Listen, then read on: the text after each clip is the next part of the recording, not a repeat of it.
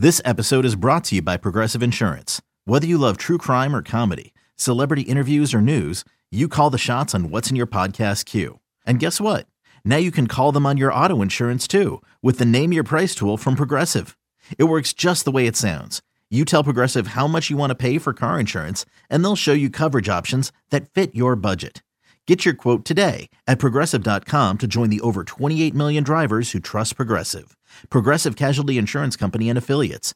Price and coverage match limited by state law. At Alma, we know the connection between you and your therapist matters. But if you're already feeling stressed and burnt out, the idea of trying to find a therapist you really connect with can be overwhelming. That's why Alma's focused on helping you find the right therapist for you. When you browse their online directory, you can filter by the qualities that are most important to you. Then book free 15-minute consultations with any therapist you're interested in seeing. And because 95% of therapists at Alma accept insurance, you can find care that's affordable too. You want to talk to someone, but not just anyone. Alma is there to help you find the right fit. Visit helloalma.com/therapy30 to schedule a free consultation today. That's helloalma.com/therapy30. You're listening to BetQL Daily with Joe Ostrowski, Joe Giglio, and Aaron Hawksworth from BetQL. Kelly right here on the BetQL Network. Joe G with you on a Friday as we look forward less than a week away till the NFL draft next Thursday, round one. And the Jets are among a couple teams, actually more than a couple teams, but a handful of teams that have multiple first-round picks. But the Jets have two within the top 10 along with the Giants. They kind of control the start of this draft. Let's talk some NFL draft, what the Jets might do as we try to figure out these draft props here. Brandon Tierney of WFAN, he hosts the midday show along with Tiki Barber from 10A to 2P every day on WFAN. He's joining us on the Roman guest line. BT, welcome to the show. And what's your feeling right now? Jets 4-10. It feels like your team kind of controls the start of this draft. Yeah, it's nice to join you guys. And this is really going to be interesting here for the Jets' point of view. You know what's crazy too is that I don't know. By the way, I apologize for my voice. I've actually been a little bit under the weather, but I think that there's going to be something that happens, whether it's Samuel, maybe a lesser extent, A.J. Brown. So I think when you look at the Jets' position on draft night, I think it's largely hinging on what they're able to pull off before draft night. So let's say they acquire Debo, and let's say they give up number 10 to do it. Then I think you can do a couple of things. You could take 4, and you could obviously go defensive end. You could go Sauce Gardner, which is something that I would certainly do. Depending upon Becton's situation, he's not at voluntary workouts. He was hurt a lot last year. He's overweight.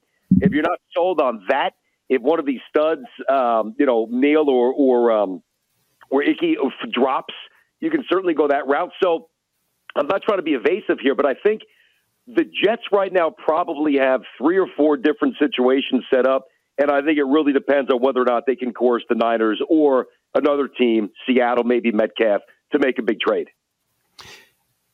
Let's talk about style with the Jets, with the 4 and the 10. Let's say they hold on to those picks and they don't make some sort of a big trade before Thursday night. Are they going to go for the quote safer play, or are they going to take a big swing here? What do you think their style is going to be, or could they go 1-1? Yeah, I mean, they might be able to do a little bit of both, Joe. It depends. I think, the fact that Joe Douglas has already dug in the batter's box and took a big swing at Tyreek Hill, I think that gives you a pretty good sense of what his mindset is. I think the Jets are in a position they haven't been in a while, and that is, well, number one, a little positive, and also, not desperate where there's gaping holes everywhere. They can be a little more selective. They brought in a couple of tight ends. Michael Carter from last year is a good-looking young running back. Elijah Moore, I think, is going to be terrific. I know all this hinges on Zach Wilson, clearly. But you draft Vera Tucker. He played very well. You bring back Berrios. You got Corey Davis. You've got some young players, Bryce Hall, former Virginia corner. So you look around the field, you're like, okay, where is the hole that could prevent the Jets from being, relevant? And this all hinges on Zach's development, clearly. But, the Jets have at least set themselves up. And that's why Deebo Samuel, I mean, with his familiarity with LaFleur and obviously the Niners there with the Jets contingent, if they're able to coerce the Niners into a trade, you start running some situations. You got jet sweeps. You've got Elijah Moore running loose at the secondary. You got a couple of tight ends that can play. You got Michael Carter who can play. You've got Corey Davis who, is solid. I think basically, and you've got a very good offensive line. So this enables the Jets to, even without Debo, to play a couple of different ways. Now let's look at it like this. Let's say they're not able to get Debo, and Metcalf stays in Seattle, AJ, which I think he probably will, and AJ Brown stays in Tennessee. And the Jets don't make a trade, although I do think one of those moves will be out of the top 10. But let's say they hold on to 4-10. I think at that point, depending upon what happens before them, if there's a run on offensive linemen, the Jets are golden with either Hutchinson or Thibodeau or defensive end. If defensive players go first, which is what I think will happen more so than offensive linemen, then you've got a decision. All right, the one area that we really, really need to fix is cornerback. Do we go for Sauce Gardner at 4, which is something I might do? Can you find the trading partner to jump into 4 and maybe take Gardner at a spot where you feel a little bit more comfortable, 6 or 7? Maybe. Now, here's the other thing. If the Jets are able to trade for a receiver, now you can draft Jameson Williams and sit him for a little bit and not feel as if you're not entering the season ready to really compete for a wild card. Because now, if you've got Debo and the other players that I mentioned, or AJ, whomever, then you've got, you're theoretically an offense that is going to flirt with 30 points. I don't mean average 30, but you're going to score. You're going to score with frequency and relative ease against average to subpar teams. So then you can say, you can justify, we're going to take what we perceive to be, or who we perceive to be the best receiver in the draft, and let him take his time. Whether it's 2 months or 3 months, we're locked and loaded, for the next 5, 6, 7 years with this kid out of Alabama, while we're still competing now with Debo and the other guys I mentioned. So it's a really desirable position. I think they're holding some really good cards. They're playing, they're not here to just, nickel and dime that chip pool. They're trying to win the whole thing with Joe Douglas and his poker face.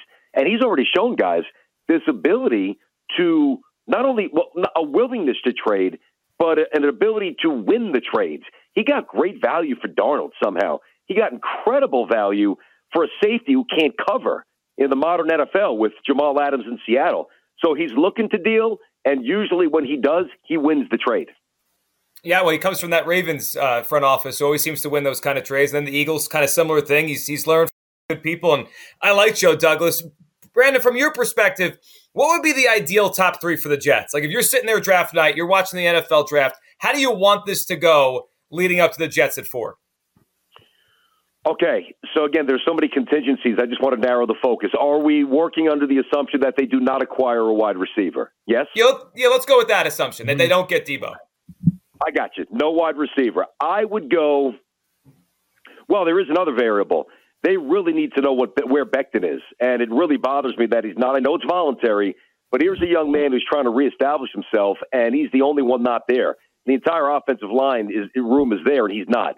So if you're not convinced that he is a guy that you want to build a foundation around, and I think they're kind of 50-50, you could go offensive line at 4. You really can, especially if there's a run on defensive players to start the draft, which I think will probably happen. You might have access to the best lineman in football. So you could do that. You could go Gardner at 4. You could go Thibodeau at 4, and then a receiver at 10. I would say my wish list, we're doing a draft show at the Sportsbook at MetLife on a week from yesterday. If the Jets walk out of this draft on Thursday with either Gardner. Okay, picture this. It's Friday afternoon when a thought hits you. I can spend another weekend doing the same old whatever, or I can hop into my all-new Hyundai Santa Fe and hit the road. With available H-Track all-wheel drive and 3-row seating, my whole family can head deep into the wild. Conquer the weekend in the all-new Hyundai Santa Fe. Visit HyundaiUSA.com or call 562-314-4603 for more details. Hyundai, there's joy in every journey. I'm Sandra, and I'm just the professional your small business was looking for. But you didn't hire me because you didn't use LinkedIn Jobs. LinkedIn has professionals you can't find anywhere else, including those who aren't actively looking for a new job, but might be open to the perfect role, like me. In a given month, over 70% of LinkedIn users don't visit other leading job sites. So if you're not looking on LinkedIn, you'll miss out on great candidates like Sandra. Start hiring professionals like a professional. Post your free job on linkedin.com/recommend today. I'm not as committed to Drake London myself. Mm-hmm. Gardner and Thibodeau and or an offensive lineman. I mean, I think you've got to look at this as a monster win. Or Williams from Bama, if you can justify letting him ease into the situation. Those are the names. But listen, guys, we've talked about this for, I don't know how many years you guys have been in the business, but every year we think we know what's going to happen, and then one team does something wacky and it switches everything up. And player evaluation, it's the height of subjectivity. So what I think the Jets should do, or who I think they might like, might not necessarily mesh with their war room philosophy. I think it does, but you never know until draft night. No doubt. I mean, in this draft, it feels as unpredictable as any other one in recent memory. Most people have Hutchinson going number one. And then after that, it seems to be a big question mark. I'm in Chicago, BT, so I've got to ask you about just the thought process of the Giant fan right now. You're holding on to the 5 and the 7, different regime, but it is a poor quarterback class, so not a lot of chatter about that up at the 5 or 7 mark, unless you're Carolina. They might do something there. But how does the Giant fan feel about having that 7, but you've got a couple of high picks? Maybe the majority of the fan base would like to move on from Daniel Jones. You have that offensive-minded head coach that people are excited about, but no good quarterbacks. Would they have preferred the old regime taking Justin Fields a year ago? You know, it's funny. The Giant fan, the one like the Jet fan, expects to win. I mean, it's just a different, a bunch of Lombardis. It's different. But boy, last year was gross the way that season finished up. And I think there was even a sense of apathy that kind of infiltrated one of the best fan bases in football. Giant fans are like, I can't watch this. I mean, my buddies they weren't even watching the games on Sundays. That's unfathomable up until this last year or so. But I think the Giant fan now is galvanized by the belief, and I would agree with this, that they brought in 2 really smart guys, 2 guys who get the modern NFL, and Joe Shane from Buffalo and obviously Daboll from Buffalo. So I think the Giant fans look at it this year as, let's reset the finances, and they've already done a bunch of roster tinkerings, right? Let's get rid of the dead money. Let's really find out, one more run with Saquon. Is he that guy? Is he too fragile? I think they've made up their mind on Daniel Jones, and the overriding vote would be that he's not the guy. And I would probably agree. I think what could happen, excuse me, is that the Giants could take one of those picks. I would think, first of all, they're definitely going offensive line. Let me just get that out of the way. I also think one of those picks they could trade out of for next year, all right? So what you do is you let Daniel Jones play this year. Listen, they're not so bereft of talent. With better coaching, I mean, could they win, 6, 7 games, mess around in an average division? Anything's plausible, right? So if that happens, if you had that extra draft pick next year that you acquire this year, in addition to next year's draft pick, you can package those 2 and move up inside the top 5 to get the quarterback that they're probably going to need to get. So this is about answers. This is about, and I know it's an overused word like culture, but the Giants' culture has just gone sideways, going back to Beckham with the stupid net, just see the goofiness, and it's been all over the map. No leadership, no control. Mara's finally gotten out of the way. He's going to let his football people do what he finally went outside the organization, which is something the Giants never do. So I think the Giant fans thinks, all right, it could be a bit of a rocky season, but at least we have the conviction that we've got the men in place to get us out of this hellhole. I think that's where the Giant fan is now. And they know, like every good team, but especially every good Giant team, Eli won the MVP twice in the Super Bowl. That offensive line was the MVP, in addition to the defensive line. The Giants have always been built from the inside out, even going back to the 2 titles with Bill Parcells. So I'm almost positive they're going O-line. If they do keep that second pick and Gardner's there, can I see him taking a shutdown corner? I can. They're obviously not going receiver. You paid Galladay, you drafted Tony last year. But they're looking O-line, they're looking defense. But the Giant fan, I think, is finally in a decent place. They've got some belief that the clouds are beginning to dissipate.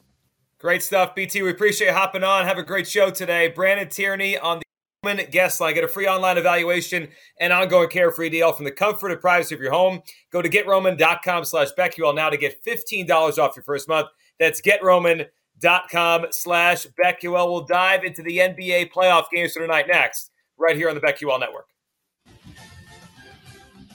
These Joes are helping you bet like a pro. It's Joe Ostrowski, Joe Giglio, and Aaron Hawksworth on BetQL Daily from BetQL.